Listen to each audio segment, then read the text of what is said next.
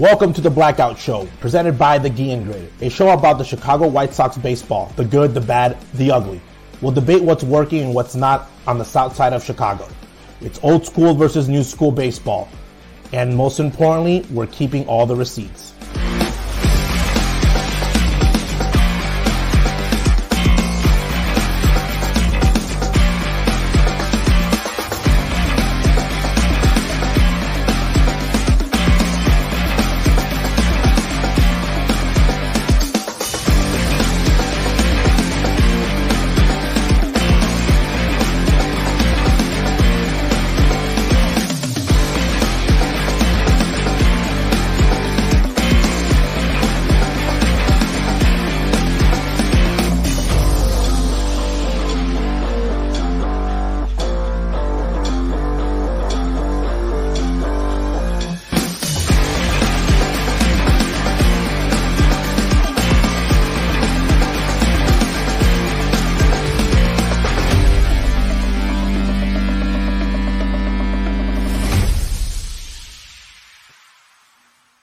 Welcome into the Blackout Show. We lost Gonzo. We started 10 seconds ago and Gonzo just disappeared. He's that nervous because we have two very, very special, incredible guests on tonight's show.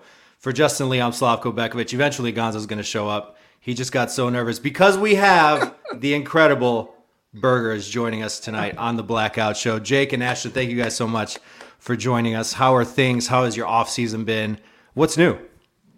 It's been obviously a whirlwind of a year, but finally catching our breath a little bit. And our son Brooks just turned 1, and so that's been really exciting. And starting to form his own opinions about certain things. So trying to deal with that, it's been fun. Yes. So who's the best basketball player of all time? Is it Jordan or LeBron? What does Brooks think?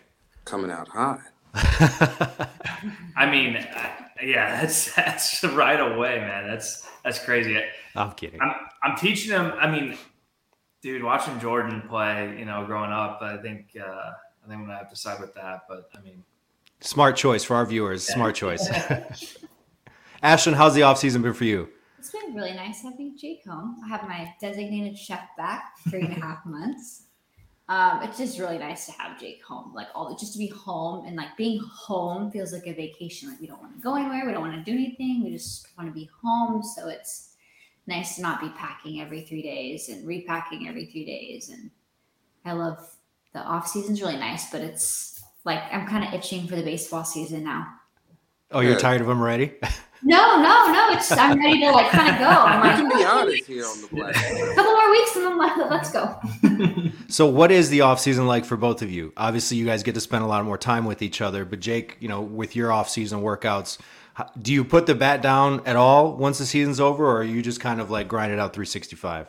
Yeah, I try and take a month just to kind of recover everything. Your hands and wrists, especially, I feel like get beat up the most. You don't really realize that until you get back into the cage and you swing. You're like, oh, that didn't feel good. But so basically, I take about 10 days off of strength training and other things where I can just kind of chill, let my body recover.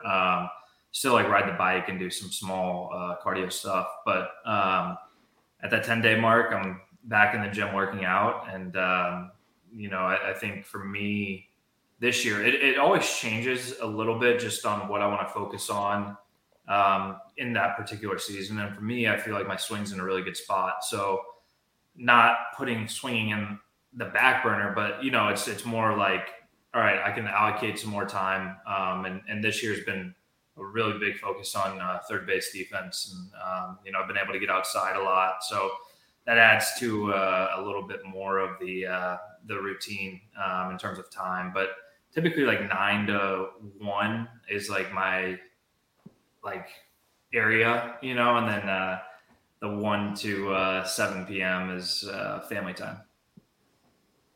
And Ashlyn, you say you got your private chef back. What's your specialty dish? What's your favorite dish that Jake makes? He's fantastic at steak, and we've also been doing bison burgers every. Oh yeah, and that has been phenomenal. That's so good. He smokes it. He does whatever he's doing out there. I have no idea, and it's just 10 out of 10 every time. Are you an outdoorsman, Jake? Yeah, I mean, I'm getting.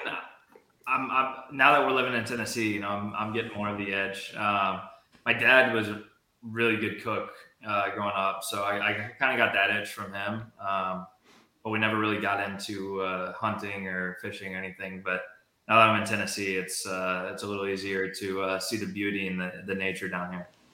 Well, we got the third member of our show, Chris Gonzalez. Gonzo, thank you for joining us. Late as always, this kid. Never on time, I tell you. Jay, go ahead. You got the next question. So, Jake, I want to ask you, because going from Chicago to Miami, obviously you see the flair and the theatrics of baseball. You've been on both sides of it. You're more of a blue-collar guy, not a lot of rah-rah. Do you think the game is better off, let's just say, playing your brand, or do you actually like the theatrics, even though you're not one of those guys? Yeah, I mean, I think every single player should be who they are, and that's kind of how I've always viewed it. Like, I'm never going to get mad for a guy hitting a ball 450 feet and pimping it around the bases. Like, dude, this game's hard enough, and so I think I've always been under the impression of every single person has their own unique style that they bring to the game, and everybody should play it in that particular way. And yeah, I mean, it was definitely a lot different, like going from, the city of Chicago and everything that city brings to offer. And then you go to Miami and it's a completely different culture and a completely different vibe. And, I felt like we fit in both places. Like, we liked like all the foods in both places. And she likes the beach more than I do. So that was a big one for us. Whereas I kind of like the city vibe of Chicago, but it's back to your point. I think it's I think everybody has their own flair and they need to bring that whenever they can. Jake, what improvements are you focused on going into 2024 as part of your game? Yeah, I think I mentioned earlier the third base defense, I think, is by far the most important for me. I felt like I played better, and then as my legs got tired, I played more games. It was the most games I played all year. I think I lost a little bit of my quickness on first step and stuff, so I wasn't getting to as many balls. So it's been really mainly focused on that and pre-pitch and reactions and whatnot. So I think for hitting wise, it's just I am who I am in terms of chase, and I'm going to swing the bat. That's just kind of who I am. And I think for me, it's just if I can knock off like 2% of chase on certain pitches, I think that's going to bode well for me down the road. Are you much of an analytics guy? Do you get, the numbers and the stats, and do you like the video and getting all the data, or do you just kind of do a feel, or are you 50-50? Where do you land? I think I side more on the analytics side, just in terms of, I think this data is out here to be used, and like you just have to know how to use it. I think you can very easily get wrapped up in it and analyze something too much. But for me, it's all right. Like, let's see where my swing is at throughout the entire season, and get these numbers once every 2 weeks, just to see. All right, like, my month of June was terrible. Like, honestly, like one of the worst months of baseball I played, and it correlated to the data and the analytics. And so just trying to figure out how to get back into the groove of what I was in April and May. So that's what I use it for. And then the video aspect, I think, is huge because you can be tricked by your feel just because of how many games we play. Your feel could feel different every single day, and it could be the exact same swing, or the feel could be the exact same every single day, and your swing's all out of whack constantly. So it's just, I think the video is a big importance as well. I really want to know where this speed came from, and like, can you get any quicker than that right now? Like, what went into going into this past season with that focus that you were able to get to that speed that just came out of nowhere, I felt? Yeah. I feel like I've always had a little sneaky speed, but, I think part of it is I played a lot of pickleball and tennis. I played a lot of tennis, obviously, over the last like 3 or 4 years, where I've talked about how that helped me come back from injury. But I played a lot more pickleball as well, and so getting that like first explosive step up to the net, I think added to it. And I think I always have focused on the running aspect because, I mean, dude, if you can beat out 10 infield knocks, I mean, that's the difference between hitting 250 and 248 at the end of the year, 247. So, and that 250 looks way better on paper, even though it's a matter of a couple hits, And so I think I always pride myself in that and being able to run hard whenever I can. So, Jake, me and my girlfriend, we watch a lot of baseball together. Like, I'm big into fantasy baseball, so, I got to watch different guys take 10,000 cuts. My girlfriend gives me a lot of advice on who to pick up on the waiver wire and stuff like that. Does Ashlyn ever give you advice when you're in the video room and you say, "Hey, babe, I need another brain"? Does she help you out in that aspect?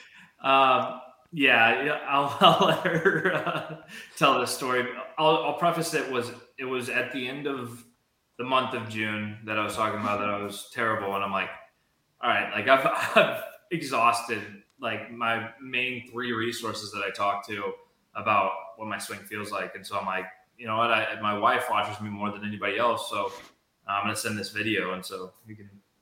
Well, he sent me 2 videos. He goes, "What's different?" And I said, "Well, the only thing I'm ever even looking at is your bottom." So that's the difference. And it was truth. I was like, "No, but really look, like, I'm not just joking. Look at like your lower half. Look at," and that fixed it. So problem solved. Yeah, I think I hit a home run the next day, and I do appreciate her. I probably shouldn't have told the media that because then her head blew up like she's going to be the next coach in the MLB. But hey, you got to break barriers. Exactly. You really do. But there's nothing else in the baseball realm that I remotely even understand. Like I didn't even know that he stole a base. I mean, nothing. So I don't really. Oh yeah, he's been awesome. Matter of fact, Ashlyn, 803 OPS for runners in scoring position for Jake. So I want to thank you, Ashlyn, for any advice you give. No problem. I don't know what that means. It sounds great. Well, I got to ask, here in Chicago, it was obviously always fun to see Brooks and Ashlyn in the stands whenever the White Sox were playing. And it seemed like, the nickname Dad Power came, at least we used it all the time, because every time Brooks was in the stands, it seemed like you hit a home run. Yeah. What went into the discussion of like, all right, let's start taking him to games super early? And Ashlyn, what was the reaction like for you being there and having the fans kind of recognize you guys and then Jake hitting bombs in front of his kid? Well, I think there was never a thing like, hey, are we going to bring him? It was like, hey, where are you playing? Cool, we're going to be there. And so nice. Jake didn't start on the team. And so we were packing up the house, and we were living in Florida at the time, to go up to Charlotte. The first Charlotte homestand was like the second week, I think. Like you didn't start on the road, something like that. So I was still at home. Then he's like, calls me and goes, hey, I'm flying to Pittsburgh. So Brooks and I got on the first flight, and we were there, and that was his first MLB game. And I mean, I just didn't imagine a world where our kids wouldn't basically live at a ballpark. So it was just, I think that first game was Brooks' first MLB game, and you hit a home run in Pittsburgh. Yeah. And that was just so cool. And then first time in Chicago, and it never gets old. It's always really exciting. Like it's always exciting. I love it. I miss the fireworks so much. But, me too.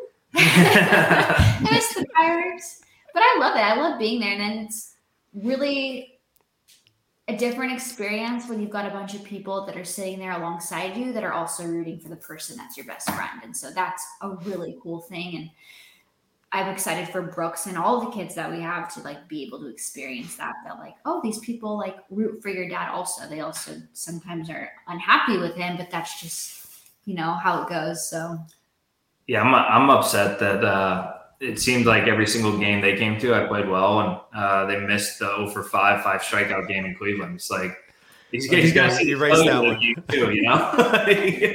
Can't you see the good stuff? Jake, I feel like during this contention window that Han termed, that there has always been controversy with coaches that have come in with Tony La Russa and then Pedro losing 100 games in his first year. I was curious, can you tell us a little bit like the difference between young managers from going from Pedro to Skip Schumacher and what those guys differences for like, a veteran manager, Hall of Fame manager and Tony La Russa? Yeah, I mean, I've like not even 3 full years, and I've had 3 different managers already. And so I think you gain a lot of perspective on how each individual foresees the future and wants to move forward. Fortunately, Skip played under Tony La Russa for so many years. And so I already had an instant connection, obviously, from playing for Tony and then going over to Miami with Skip. And he's got a lot of that old school mentality in baseball, but has a lot of feel and understands the clubhouse really well. And so that was awesome to get that opportunity with him. I'm excited for next year with him. And so Pedro is awesome too. Like I never had an issue with him. He knew how to motivate guys. It was just one of those things where it just felt like we were snake bit all year. And, it's part of the game. It's a lot of ebbs and flows, and it felt like this year every flow went negatively against us. Especially when we run into the buzzsaw of the Rays, when they're on that winning streak, and then we have to go to Toronto and run into the 3 best pitchers and run into the buzzsaw of the Rays back in Chicago, and it's like it's hard to constantly, feel positive about going into these games when you're playing against a team that's hot like that. Luis Robert, Jorge Soler, even Jake Berger. Who was the best hitter you can say you had as your teammate, in your opinion? Who, I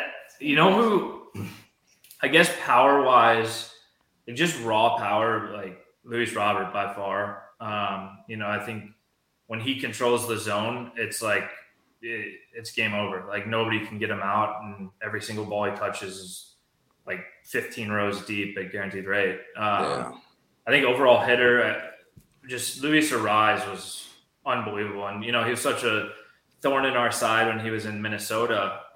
Pest. And yeah, dude, it was unbelievable. You just stand there. It's like, what is going on? This guy, you look up the score, it's like 4 for 5 every game. You're like, holy cow. And then I finally got to play with him, and we were locker partners in the clubhouse in Miami, and just kind of bouncing ideas off of him. And, I think he helped me a lot with just kind of being able to make more consistent contact. So that was incredible. But watching what he does, nobody can emulate that. I think it's just such a special talent. And, he's definitely one of the top hitters in the game. Jake, I want to stay right here because we're talking about Skip Schumacher and Luis Arias. It seems like the mentality of the Marlins team, we're going to make as much contact as we can. We're going to put the ball in play, and we're going to get on the bases and start some traffic. Is that a mentality? Who's responsible for that brand of baseball down there? Yeah, I mean, I think Skip is vital in that.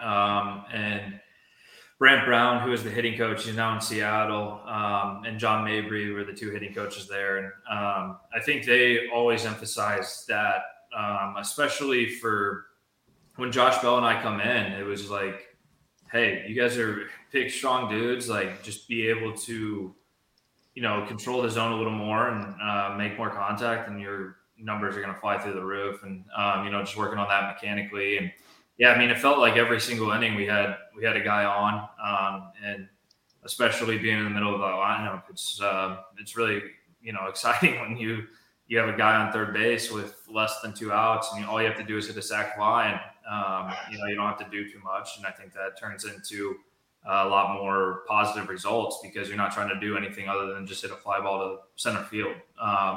So yeah, I mean, that was the mentality right when I got there, and it was really cool to have that thought process because every single organization teaches everything differently. Everybody has a different thought on it, and so just being able to pull some stuff that I had from the White Sox and then lump it in with what I learned from the Marlins, I learned a lot this year.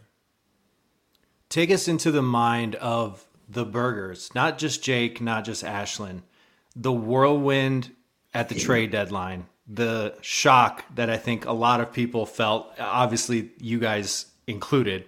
What did those couple days feel like to you? Like, what's the recollection that you have? The surprise? Were you surprised? And then take us through what it was like your first day in Miami. Now you're not a member of the White Sox. You've been there since you were drafted. Now you're on this new team, and there's a certain level of expectation when, you know, you trade for a player. They want you to come in Miami and hit bombs. So take us through those couple days. What was it like for you guys individually and as a family? It was a whirlwind. And the only way to describe it is right before you're about to start your senior year of high school, your parents tell you you're moving and you got to go to a new school. I mean, that's just the only way to describe what it felt like from me. And I didn't even have to go to work the next day. Yeah, it was crazy. It was so unexpected. Yeah. So obviously deadlines going on. There's like rumors flying everywhere, but there was nothing anywhere remotely close to me. Maybe there were a few, but nobody had mentioned them to me. And I actually sat down, and the Rangers away visiting clubhouse is like the best clubhouse by far. It's incredible. It's brand new. Yeah. So me and Gavin Sheets were going to play like a game of Madden. I was going to play as the Packers. He was going to play as the Ravens. And we're literally loading into the game, and I get a phone call.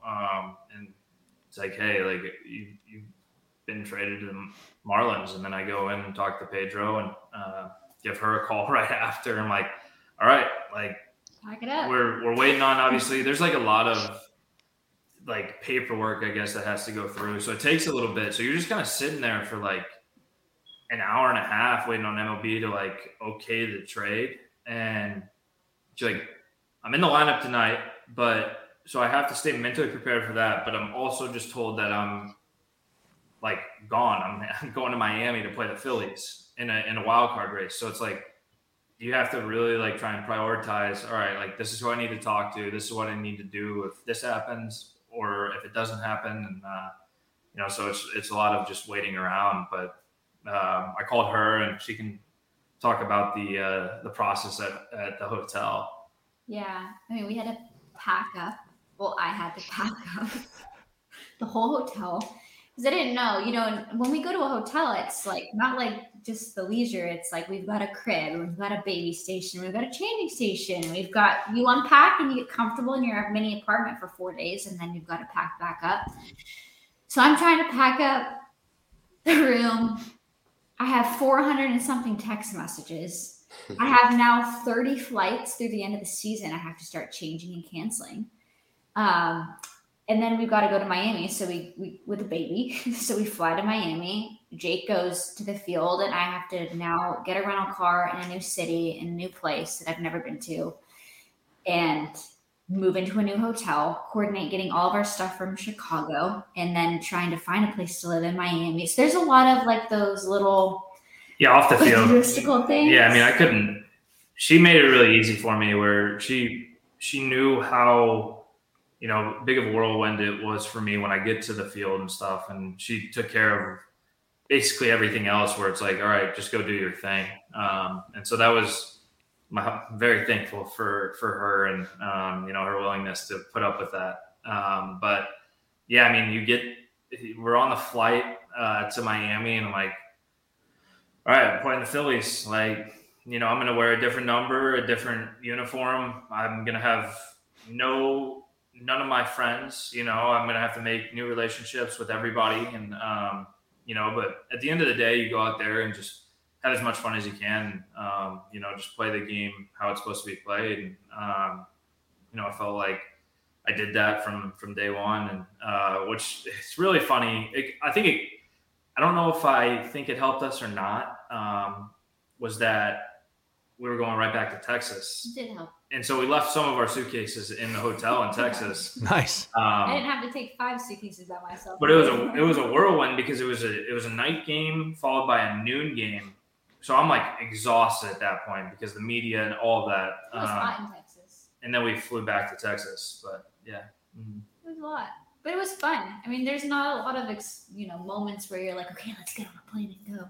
Yes, on a whim, like let's go, pack up, like meet a whole new team. And then it's sad because you have your friends that you've built these relationships, and they've watched our son, be born and grow up a little bit, and I've watched some of their kids be born and grow up, and so there's a lot of that kind of stuff too that I think when you see someone get traded, you just see a jersey swap, but there's so much else that goes on behind it.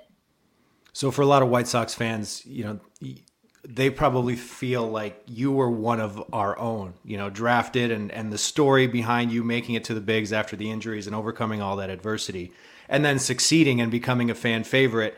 What was the reaction like, and what was your reception, I guess, with Miami fans? And then, Jake, who was it that informed you that you were getting traded? So the second question of that, so I talked to Pedro, and then I talked to Rick and Kenny, and so they all informed me, and then Kimmy called me right after that and let me know, and Skip called me. So it's like a 5-pronged conversation. Telling me the same thing, just from different voices. But yeah, I mean, it was.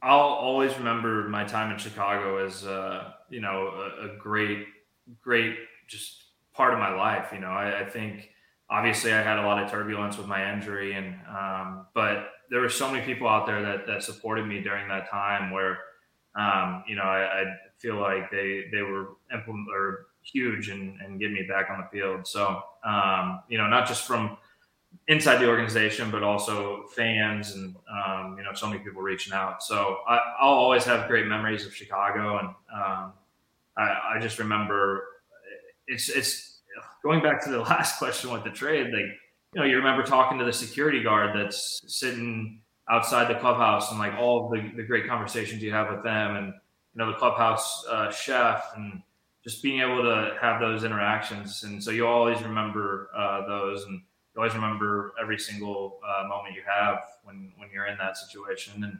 but I was really pleased with how Miami welcomed us. Obviously you're going in, you have no idea how they're going to treat you as a player, but more importantly, your family in the stands, because it doesn't matter if you're in the game or not. Like they're always in the back of your mind, making sure hopefully they're safe and having fun and stuff. So. But they welcomed Brooks and Ashland with open arms, so that was really, really special to see.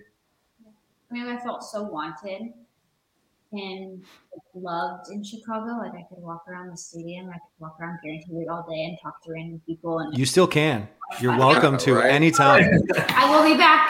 Just gotta get that lemonade. I loved it there, and so I was really nervous to go to a new place and be like, oh, is anyone going to want us here? And the fans in Miami were fantastic. There's season ticket holders that have had tickets there forever, and these families that kept coming up to us the first game, and we're like, we knew you as you, and we're just so happy to have you and Jake here. And I felt really wanted, and I still do. Miami is a really great second home from Chicago. Gonzo's trying to. I'm muting myself. It's once an episode. He's always muted. It happens once an episode. We got to start a jar where you start putting 20s in. I was gonna say, can we stay right there? And can you tell us like what stands out about both stadiums, Guaranteed and Miami? So you don't get to see much. Yeah. Well, I'm sure you. Well, I have different. Well, you give yours and I'll give mine. I think I really liked how the wind always seemed to help in Guaranteed Rate.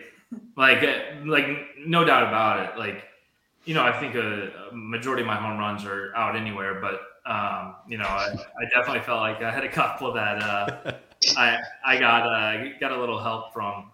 So I always loved hitting in Guaranteed Rate, and obviously my home numbers were way better than my away numbers, and so I was like, that's in the forefront of your mind. Like, oh, I'm going to a new home stadium. Like, how am I going to hit there? And how is the visual and whatnot? And Miami for me, I think it's the best viewing park in the box by far.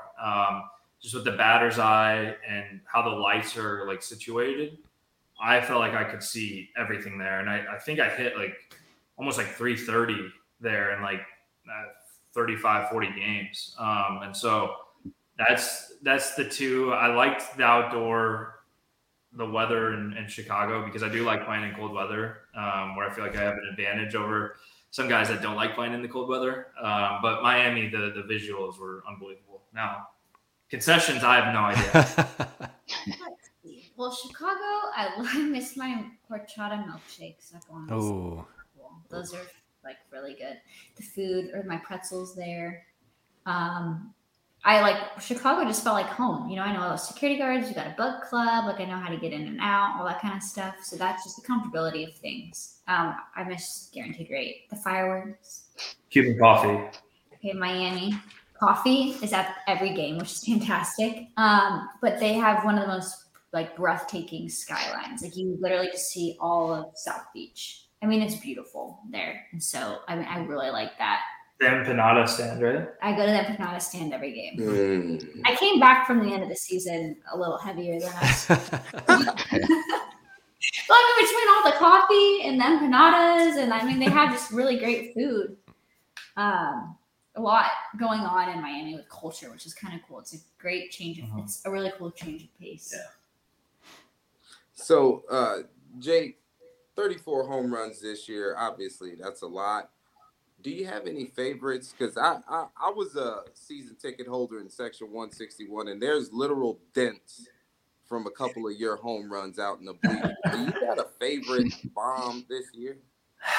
I have a list of 5, I think. Yes. Wow. Yes. You got that kind of memory? Yeah. So I think the most memorable one was off of Kershaw in LA, where I hit 2 home runs that game.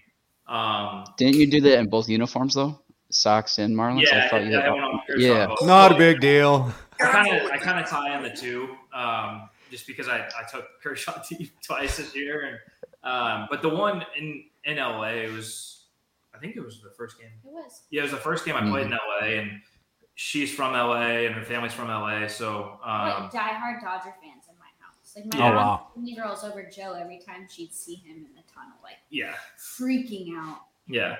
So that was really special. But yeah, I mean, I hit that one, and then I hit the 2-run home run to tie it because we were down 4-2.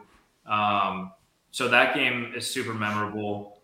The home run I hit off Bailey Falter, like the 118 one against the Phillies in the doubleheader, because I just got absolutely carved by Zach Wheeler in game 1. Like, couldn't touch him, and then I hit that home run off of Falter. In Miami, there was one off of Kirby Yates in the 8th inning that put us up 1 against the Braves. And it was like kind of do or die at that point. Like, if we lost that series, it felt like we were on the wrong side of it. So I'll remember that one forever. And then I guess the other like super memorable one was the Bieber home run, because typically I don't hit that pitch. Like, typically, I mean, you guys have seen, like, I swing and miss at that pitch so much, like just a slider down and away. And for some reason, I was just on it and took it to right field, and that was special. And then the Strider home run as well, or the 2, or I guess that's 5 or 6. I can't remember. Yeah. I remember Kershaw one. Yeah. Oh, interesting. No Brooks home run. Interesting. I feel like you're going to regret that. I can't remember that one. Yeah, I think because I hit one off of Rich Hill last, like, 2022 when he was with the Red Sox, that then I hit that home run Brooks' first game off of Rich Hill too. So yeah. The Kershaw I'll never forget, because I was like, yay, at Brooks in the air right after, and he was it all over my face. So I will never forget that. Was it Brooks' first game, the spring training though? When Jake had the double. Yeah. The double home run game. Yeah, his first major league. Like actual not exhibition. Yeah. Yeah. Mm-hmm. I was so mad at myself because I was able to get Oscar Colas's home run that game, but I never got either of the two shots that you had that game. Yeah. I wanted that first one because it's off Snell, and then I faced him later in the year, and he just absolutely carved. I'm like, it's a little different in spring training. I have a question for both of you. For the eye pitch, I guess, perspective from a fan for you, Ashlyn, how would that go? And Jake, is for you, I guess, the baseball side of it. I was just curious with the hindsight after a full season of it, what your thoughts were of it. About the eye pitch? Like the machine thing? Yeah, the machine thing, right? Sorry, the count, the pitch clock. My bad. Oh, pitch clock. Oh, yeah. I like it. I mean, I've never watched a baseball game ever in my entire life until Jake and I met, and they were really slow. So for me, I like that it's kind of a quicker pace. Sometimes I'm like, oh, I wish this. I kind of like the stillness of the game. But with a baby, now I'm just like, yeah, we got to get this wrapped up here. So.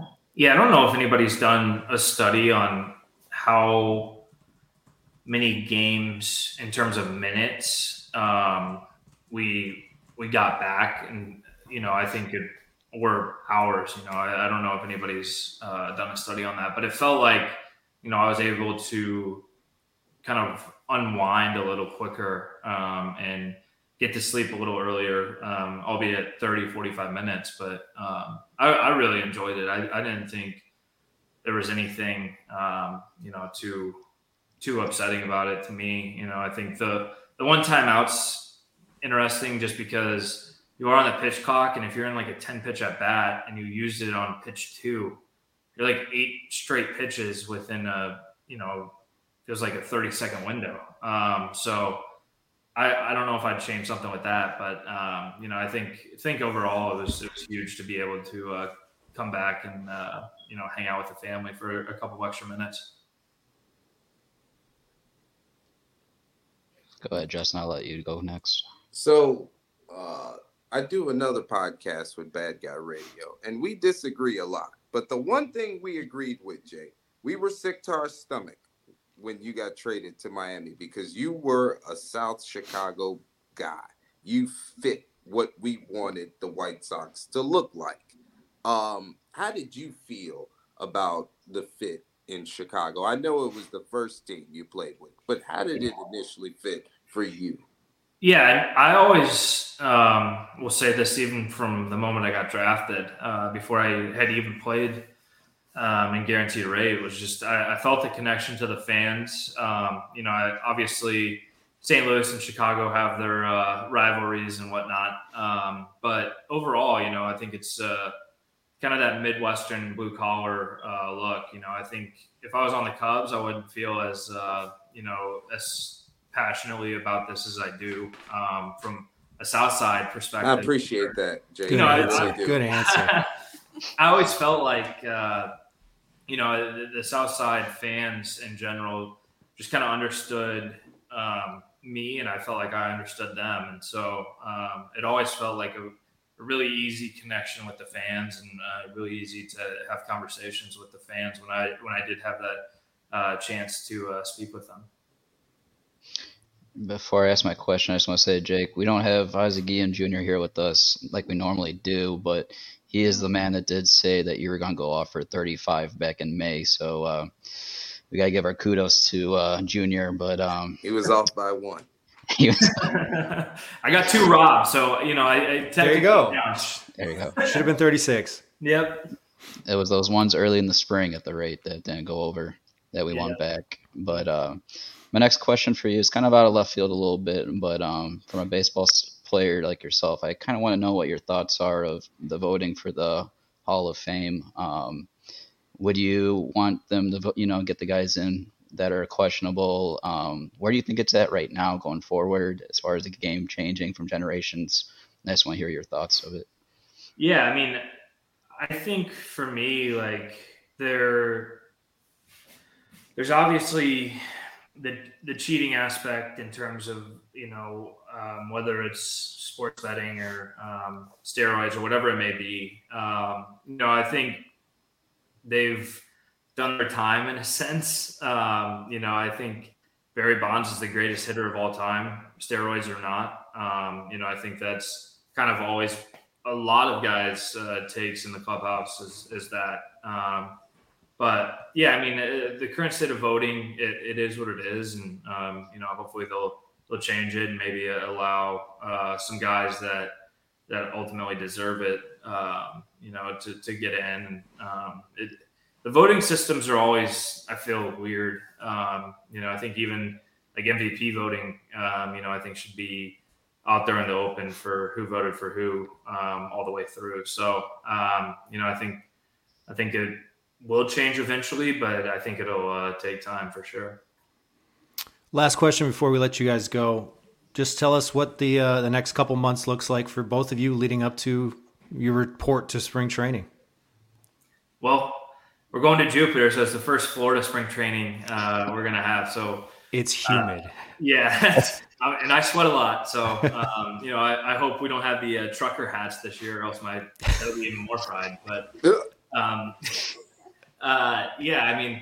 for us, I think it's we're going to try and enjoy as much as family time as we can.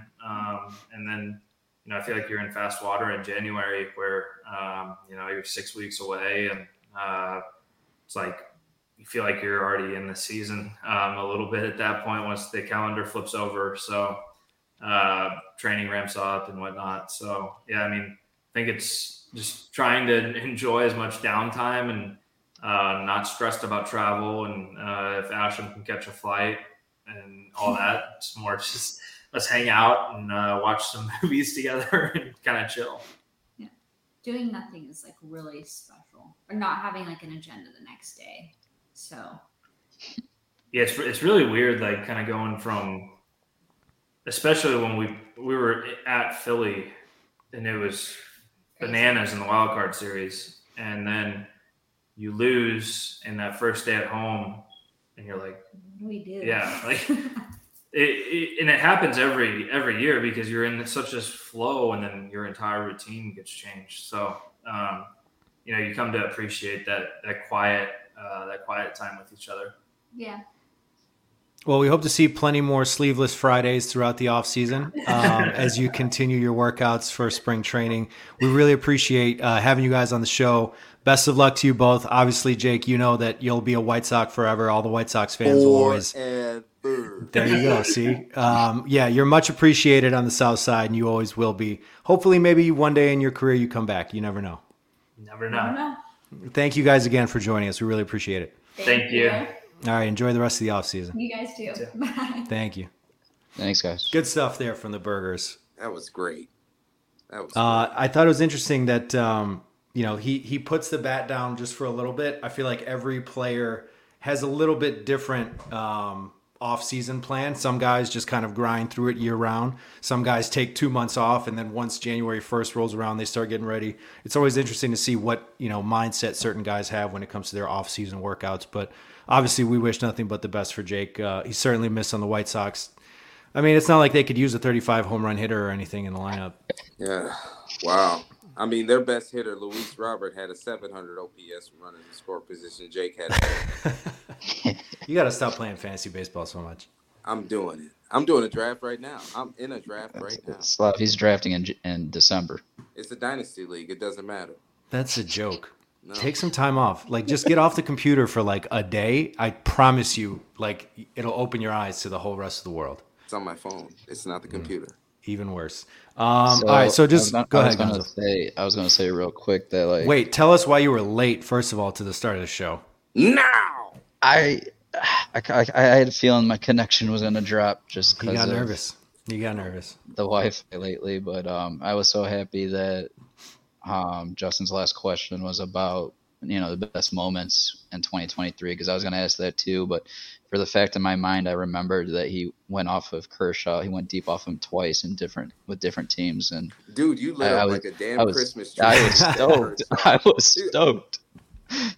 I was like, that's what I was going to get at, because that's a pretty cool thing to hit off that, one of the best lefties out there. So.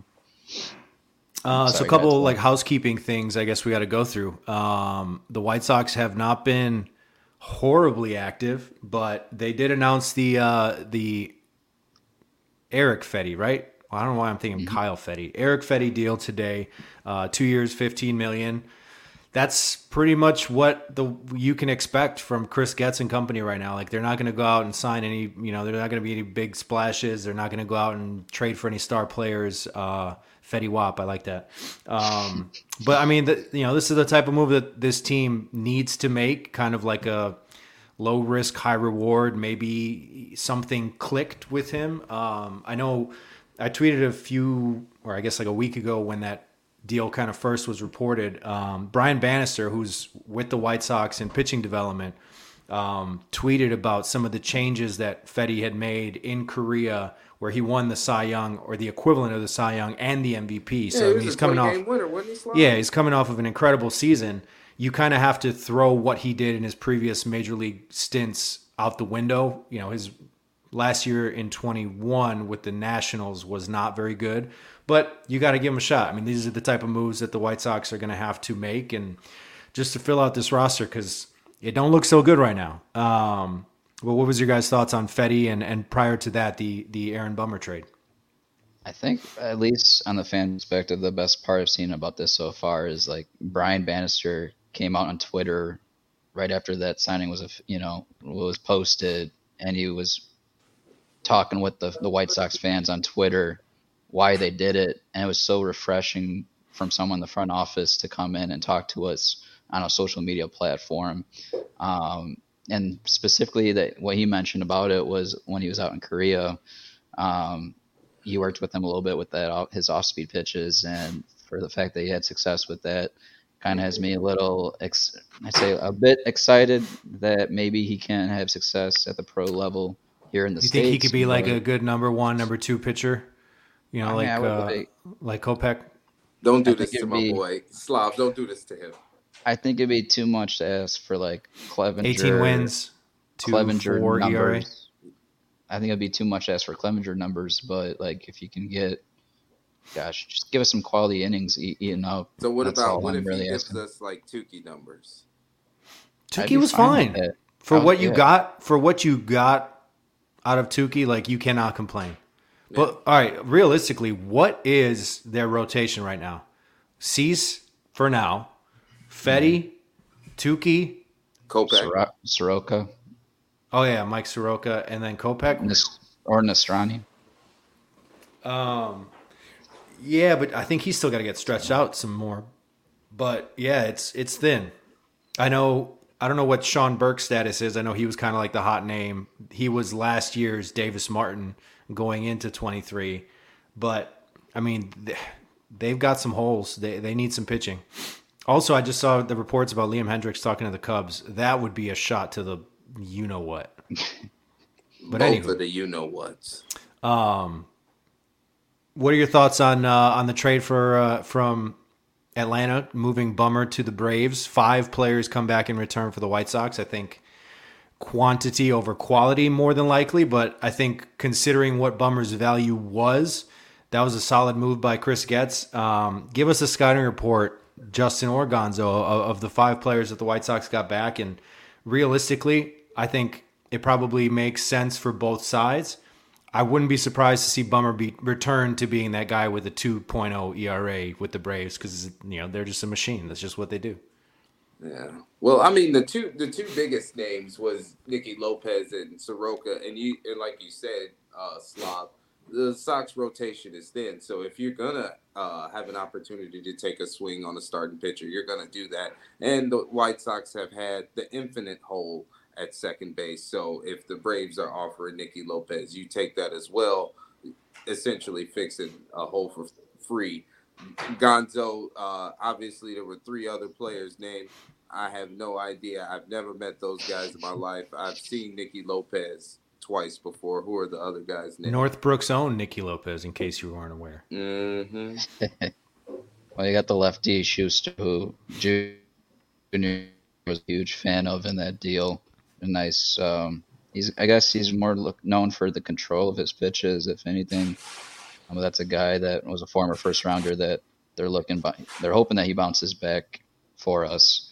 Which for me, if I can just, even if he sticks in your pen and can be a better version of a Chase Fry, for example, I'll take it. But altogether, just did good you say depth Jace signing. Fry? Jace Fry, right? Jace Fry. Oh my God, why? He Yeah. was like not very good. I'm saying if you can get a better version of him as a lefty out your bullpen, like not like a Crochet type, Crochet's probably gonna be your best. Yeah, lefty, totally but, different like, stuff. Jace Fry was Yeah. the king of the first pitch 12-6 floating curveball. Shout out to Jace But like Fry. that's though. what I'm saying. Like like a lefty in the middle of your bullpen. Like I'm not expecting much, but like what as far as lefties go from recent history for the White Sox, you don't see a lot of control out of them. Why They're we pretty just wild don't for the re-up most part. with Brad Hand if that's the case? I mean, look, I know a lot of us would want other lefties, like You like talking about Josh Brian Shaw? Hader. Oh, did you say Brad Hand or Brian Shaw? Brad Hand, he said lefty in the Brad Hand. bullpen. Oh, Well, they You basically don't want- Brad you Hand don't want and Brian Shaw the back? Same person. Just Brian different Shaw names. is the new age Jimmy Cordero. Pedro Grifol's guy. You remember Sean Kemp for the Cubs? He used to pitch 20 days a month. Still not as much as Yeah. Jimmy Cordero. Not at all. Ricky used that man to So- a Tommy John surgery. That's what he did. He used him till his elbow blew up. Yeah, so we had 5 players in this deal. It was Soroka, Schuster, Lopez, Soroka, not Mike Sorotka. You know how I am. I With think names. he's trying to say Frank Rami, like Sinatra Tommy. from The Wire. Rami Gonzalez, who should be the starting second baseman, not Nicky Lopez. Go ahead, I'm kidding. Ugh, okay, and then Neither the of last them 2 should be the starting names second baseman. are Riley Goins. If I remember right, was that the Illinois pitcher, Justin Goins? Yeah. I think he was from the Illini. And then is it Shoemake? I think he was the other middle infielder in Brendan that deal. Smith, infielder. Mm-hmm. Yeah. Yeah, So, another guy like we- who, he has a ceiling there. Like, you can't go, if you're the White Sox, you can't go wrong with any starting pitchers or any middle infielders at this point. Yeah, you got to find a way to shore up the middle of the field. That's one of the key focuses when you're drafting, let alone, with the draft coming up. But altogether, I think we can all agree it was just a very good depth signing. Those guys for Bummer.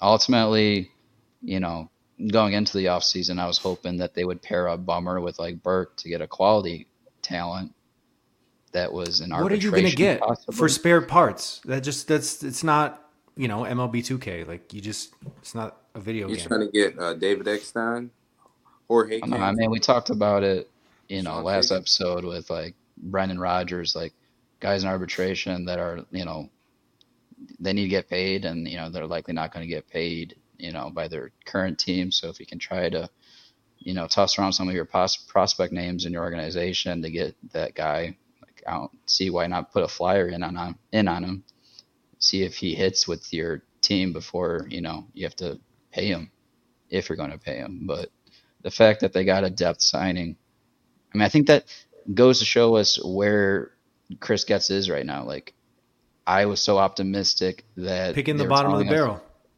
I was so optimistic that when they're talking about during the press conference that they're going to contend, that he's going to be aggressive putting a team together, but really he's just stripping it down, slim pickings, and he's going to build his own court, whatever that may be coming up. So we kind of sadly we're going to find out, and it's not going to be how we want to, because you might see a Cease trade soon. You might see maybe Luis Robert. You just don't know what you're going to get. But really quick before we move on, I saw Rafa on the chat post about the Rule 5 player that we picked up, and I want to touch on this real quick. Go ahead, Justin. I'll allow you to take it away. Yeah, no, I like Shane Grohan too.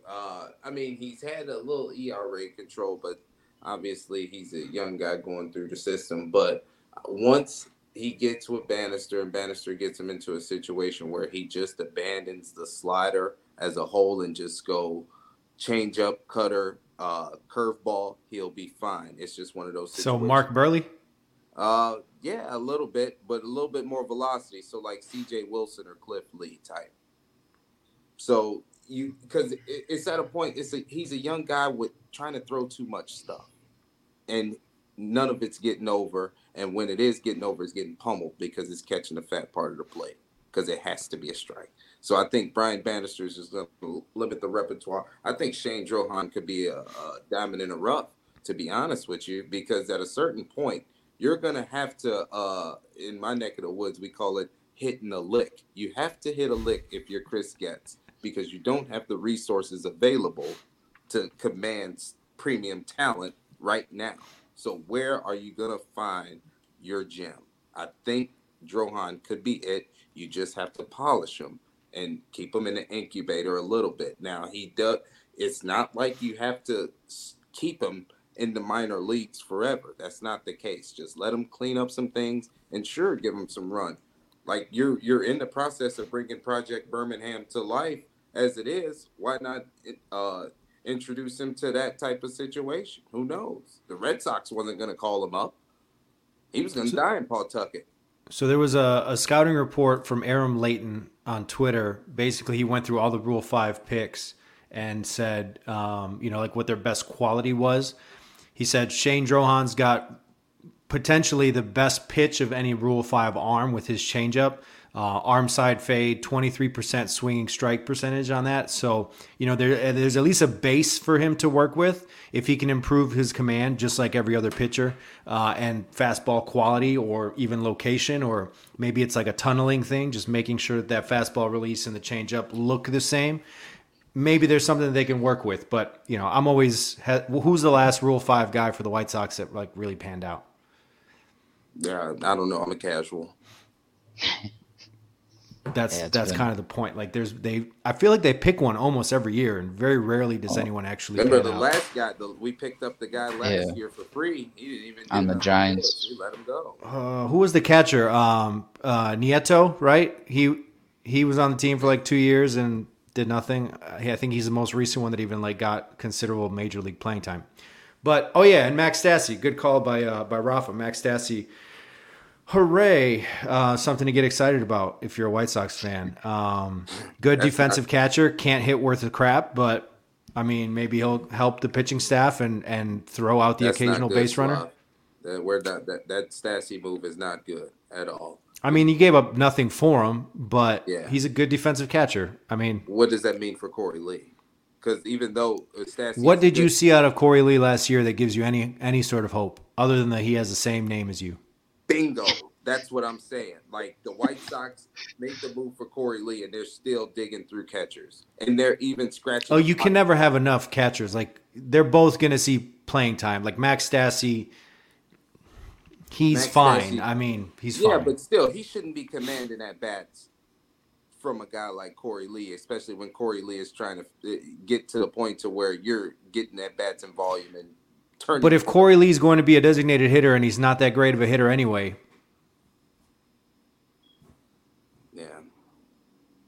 It's rough go right now for the White Sox. I don't like when we get to this point in the show, Slob, when we start being honest and stuff. Well, that's what we got to do. It doesn't look good, man. Like this coming season, we're sitting here in the middle of December, and there is not much to write home about. And if anything, your best pitcher is probably going to get traded sometime in the next couple weeks. So, look how excited Gonzo is. And they canceled Sox Fest again. Shocker. I know. Look at my shock face. Yeah, I got nothing. Yoshinobu Yamamoto. I just wanted to say his name because it's a cool last name. He's going to the Giants. Did he sign with the Giants? Nope. No. Not yet. No. Wasn't the report that he's not going there? Didn't they sign some other guy recently? Yeah. The Japanese lefty. Another Lee. No, he's Korean. And that wow. Hey, wow, Gonzo. You know what? And you know what, Slav? I promise you that Lee's good. That Lee's good. Corey Lee is good? No, the San Francisco Lee. Oh, yes. One Lee has to click eventually. Cliff Lee has been the last one, I think, and it's been a little unfortunate since then for the Lee clan. All the Lees out there. I'm not having a good time, actually. Well, we had a great time with Jake Berger and Ashton Berger. We did. How great are they? We'll be rooting for them for sure.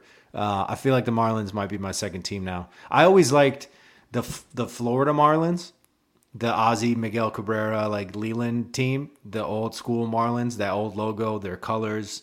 I was always a Marlins fan. Fun nerd fact. You guys know what OOTP is, right? Like the sim baseball program.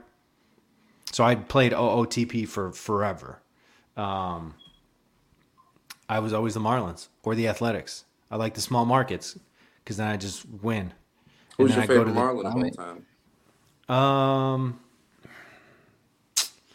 My favorite Marlin of all time. Jeff Conine? No, I mean... Gary Sheffield? I never really had, I guess... I did love Gary Sheffield as a kid. I never had a huge... Your Cliff Floyd? Like, fandom of an individual player for them. They just, like, all those... I liked watching them beat the Cubs. That was fun. I mean, Miguel Cabrera... I always liked Miguel Cabrera, pre-Tigers days. Edgar Renteria, if I had to pick one. Oh, actually, you know what? I lied. Luis Castillo. Luis Castillo was a bad dude. Faster than hell. Just slapped the shit out of the baseball. Guy too, low key. Yeah, and played a good second base. Luis Castillo was a fun dude. Didn't like him with the Twins, though. Dontrell Willis. D-Train is a good one. Fun dude. Really cool dude. All right, any other final thoughts? I wanted to ask a question before you talk about Ohtani. Well, what if we don't want to talk about Ohtani? We got to talk about Ohtani, man. We just deferred the conversation, Gonzo. We're not deferring. Let's go. Well, deferring $680 million. What you got? What would you prefer Chris Getz to do? What's the best approach? Is it to strap it down, or would you try to be aggressive and put something together real quick? Because I don't know how he's going to strap it down and like. What do you mean by strap it away? Down?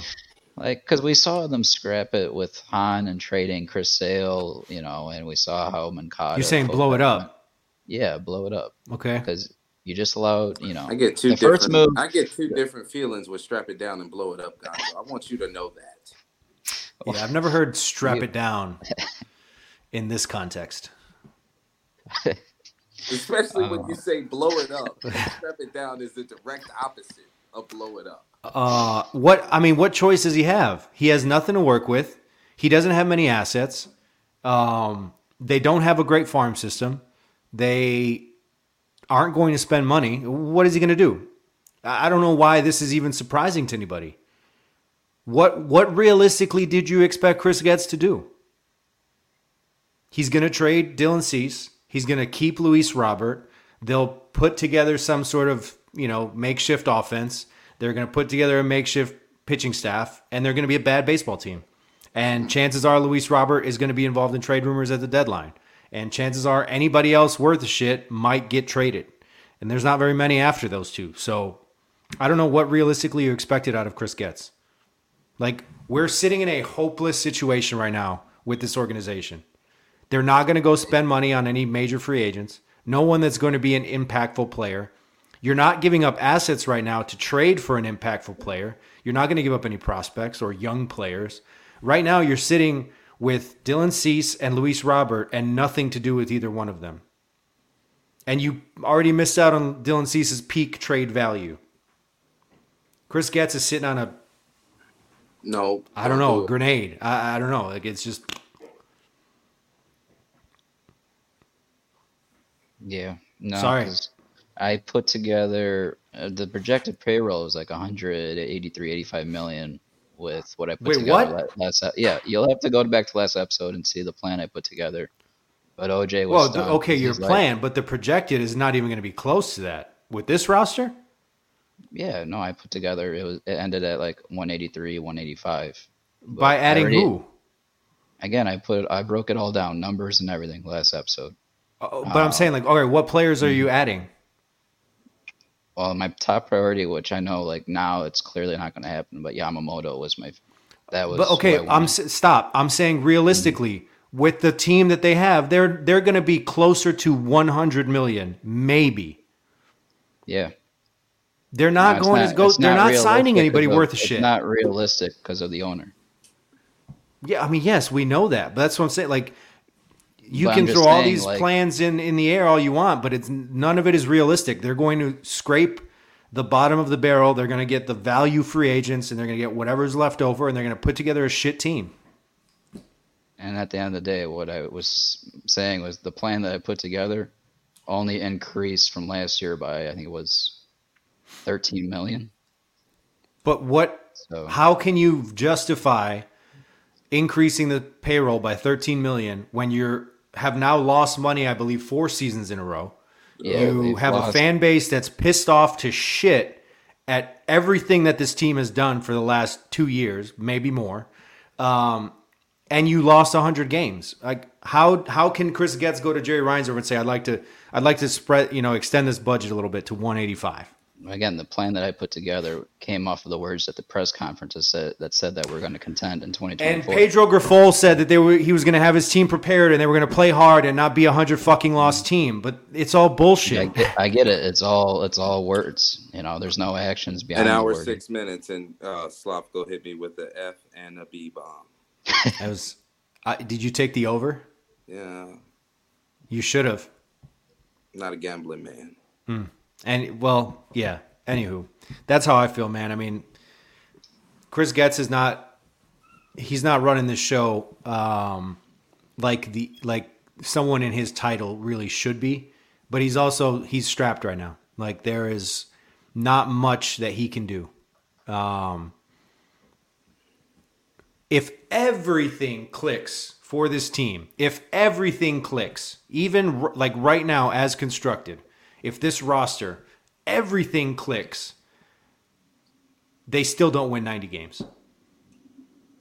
I think at best case scenario, Slav, even let's just say this have a good year, 80 games is the ceiling for this team. And I'm talking about in a perfect scenario. Because if you look at the landscape of the American League, most of these teams got better except for the Oakland Athletics and, of course, the Angels. Other than that, the White Sox will be a victim to 70% of the American League. Did the Marcus Stroman thing become official I don't know. about him and the Royals? Stop. I know Seth Lugo signed with the Royals. Yes. Yeah, so Stroman tweeted, or he put on his Instagram like a motto for Kansas City or something like that. I know like there's been reported interest. It doesn't look like there's anything official yet, but You sure it wasn't linking him to the Chiefs? The Chiefs probably need him to play wide out more than the Royals need him to pitch. I don't know. Can he line up on side? That's the big Oh, don't do Kadarius like that, man. It's a But I mean, like the Royals are in infinitely better position right now than the White Sox. The Twins are in infinitely better position. The we Guardians, had more wins than them last year, Slav, and they're better. yes, and I don't think it's even close, especially if Cease gets You traded. You said the Royals because of Seth Lugo?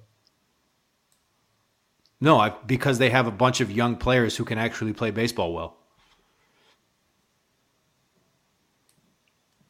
I mean, Bobby Witt is better than anything. Well, maybe given his age and status, Bobby Witt over Robert. I was going to say, can we agree that Bobby Witt today is a better baseball player than Luis Robert? I wouldn't go that far. So he might. I'd say he's better, but besides Witt, who else are you going with? You're saying they're infinitely. They better have a much better position. core of young players than the Chicago White Sox. I don't know if there's nothing that you can even like argue there. I just don't see them that far ahead. The whole division, But they are ahead. What pitcher do we have that's going to be better than Cole Reagans in 2024? Assuming Cease gets traded? None. Yeah, I'd say Cease until he gets traded. Yeah, so Cease wasn't better than him last year. Long term and short term, Better as far as the what? Royals are in much better position than the White Sox. And like Rafa says, Vinny Pasquantino, who actually works out in the offseason with Jake Berger, probably better than anyone other than Luis Robert on the White Sox. He killed the White Sox last year too, didn't he? He's coming back from shoulder surgery too. I mean, yeah. So and they got what, the number 3 pick? The White Sox landed at number 5. It's tough times on the South Side, boys. Tough times. Shit sucks. You only can tank and It was win good it to if see you're the you, Swab. Blackhawks. No, not even the Blackhawks, just Bedard. That's all we care about. All right, last thing before we get out of here. Shohei Ohtani, 10 years, $700 million. It's crazy to say that out loud. You feel like you've misspoken, but he did sign that deal. He's making $2 million a year. He deferred $680 million from 2034 to 2043, which is genius by the Dodgers and by him. He's set for life. He was already set for life before this deal. He is now set every generation of Ohtanis for the rest of eternity for life. But what did you guys think about the contract structure and him choosing the Dodgers over the Blue Jays and Angels? I guess I think those are the final three, right? But that's where I'm like, I get it because it's the Dodgers and they can build around him, Betts, Freeman. That's why I'm sure he chose them. But I mean, he's making more money if he went elsewhere by that deferment, because technically due to his visa classification, he has to for sure live in California for most part of the year. So he's gonna have to pay that taxes in California. So, but he's only paying it on $2 million, not $70 million, right? This is where I'm not a financial advisor because I don't know how that deferment. Oh, now you're not over a his financial career. advisor. Right. Okay. You see him throw his hands up. Oh, It's tax season. I can't go to Gonzo for shit. I just know that due to that visa classification, he has to be there for the most part of the year. So he can't. Spoken like a lot of the border people agent. A lot of people talk about him not, he's got the option to, he doesn't have to live in California, but that's not the case. It's not. He's a very his background. He's very specific to why he has to be here for a reason. So, are you surprised he chose the Dodgers? Not surprised by it, but I mean, I wanted him to go to the Blue Jays personally. I'm tired of the Dodgers. Like, good for the Dodgers, but I'm tired of the Dodgers. Yeah, I'm with you. But they do have likable dudes. Like Mookie Betts is likable. Ohtani's likable. Freddie Freeman's likable. Bellinger, when he was there, likable. I mean, Kershaw, likable. Other than, they just got likable dudes. Jay, were you surprised about Ohtani? No, not at all. Did you pick him in your fantasy draft? Do you have him on your dynasty team? No? No, I actually That's a didn't bummer. have a first-round pick in this year's draft. I'm playing the long game. But Is it because you picked Yohan Moncada in the first round last year? I'm not doing that. Don't worry about that. By the way, anybody listening to this podcast, Yohan Moncada is on the trading block. I understand it's December 13th. He is on the trading block. You're talking about in your fantasy league? Yeah. Okay. Yeah. Got it. So you don't have to pay him $25 million in the fantasy league, but in real life, No. Actually, I don't pay him at all. Oh, perfect. Okay. Yeah, but no. Onto the Ohtani thing. It was weird to me because it was like you went down the street, and then you went down the street with an extreme discount. So I'm thinking, right? He believes that the Dodgers give him the best chance at glory. 100%. Like, this move shows me that Ohtani is ready to run the table because he could have went to the Yankees for probably a bigger bag. He could have went to my step team, the Red Sox. What allured him to the Dodgers other than Mookie and Freddie? I mean, they've been a very competitive team, and they've been a World Series favorite for most of the last decade. You know what's nasty? They have a hole in left field and in the rotation. And with the Ohtani deferred money, they could just get foul and bring Bellinger back, get Yamamoto, win 400 World Series. We could be on the verge of forgetting about Sandy Koufax, Jackie Robinson, all of that if Ohtani wins 3 straight World Series. I mean, he's got to pass Kershaw first. I mean, I still got Kershaw above him in the pitching world, especially obviously with Dodger legends. Yeah. But yeah, crazy that he ended up. I was surprised he stayed in LA. When I saw that the Blue Jays were a finalist, I really thought that he would pick them because now you have an entire country. Actually, you would have 2 countries rooting entirely for you. Three. Who's the third? Japan, Canada, and U.S. Well, but not everyone in the U.S. is going to be rooting for him.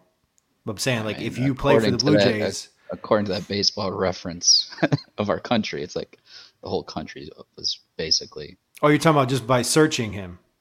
Well, even just searches, like, I mean, I think everybody in baseball, like, I mean, and we saw that on the world stage. Like, we were all watching the World Baseball Classic, that, you know, the championship game with Japan, U.S. Like, I cheered when he punched out Trout. Bro, and a lot of people was on the internet trying to downplay that moment, like, oh, this game don't count. I'm like, are you serious right now? That was a huge moment in baseball history, in my opinion. This is the closest you get to a video game dream scenario right now. Right.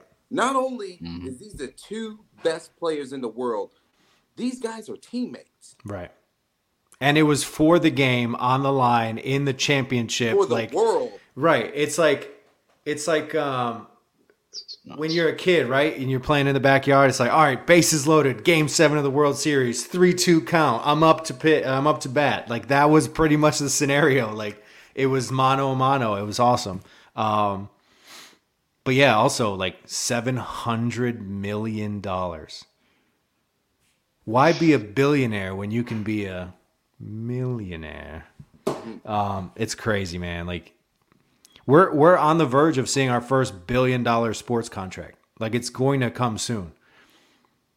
The next soccer player who is like the next Messi or Ronaldo, like, that's going to happen.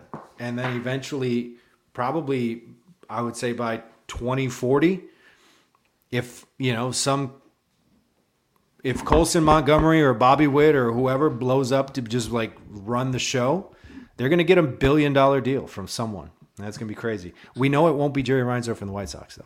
I was going to say, can you imagine Brian Ramos getting a $500 million deal? Can you imagine a $100 million deal? Neither can Jerry. All right. That's all I got for tonight. I'm spent. I got no more jokes. Yeah, I'd say that's a good first episode with Burger. Slav is back. Final thoughts? Anything? Shout out to the Burgers. Yeah, I get a year older tomorrow. I've been spending the last couple of weeks reflecting on how like blessed I have been to be in this position to talk baseball with you guys and Bad Guy Radio. Like, every day I see on Twitter people complain about the White Sox and yada, yada, yada. Like, it doesn't matter. At the end of the day, we're still going to watch. We're still going to be fans. You're just complaining about your expectations not being met. If your expectations were real, maybe you wouldn't be feeling as sour as me and Gonzo. But me and Gonzo aren't realistic fans. We are, in fact, homers. So I'm going to wish myself a happy birthday. Happy belated birthday to the lovely Asia, the love of my life. She got older, too, Tuesday. And I'm just going to celebrate another Chicago Bears win Sunday, Slavko. And we are, in fact, in the hunt. And I'll leave you with that. I do have one final thought. I was at the Denver Nuggets game last night here in Chicago. And I am very upset at NBA officiating for fucking ruining the night that I had planned with my dad. We were going to sit out there and watch the greatest Serbian basketball player of all time go out there and whoop some Bulls' ass.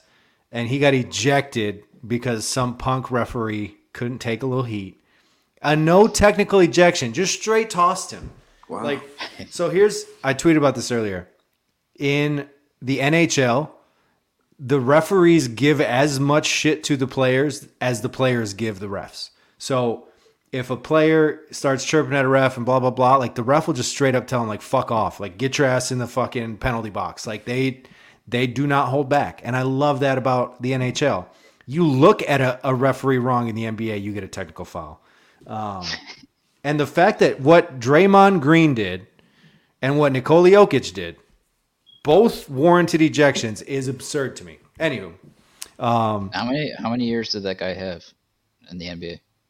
Officiating? He's a pretty young official. I want to say he was like 31 years old. And honestly, it was weird. We were sitting before the game, and I'm looking up on the video board, and they just had the three referees just like posted. And for some reason, I was just like, subconsciously, I was just like really in tune with like who the refs were. I don't know why. It's not like I was expecting anything to happen, but I was just like, for some reason, I just caught myself in that moment. Like, why do I care who the referees are?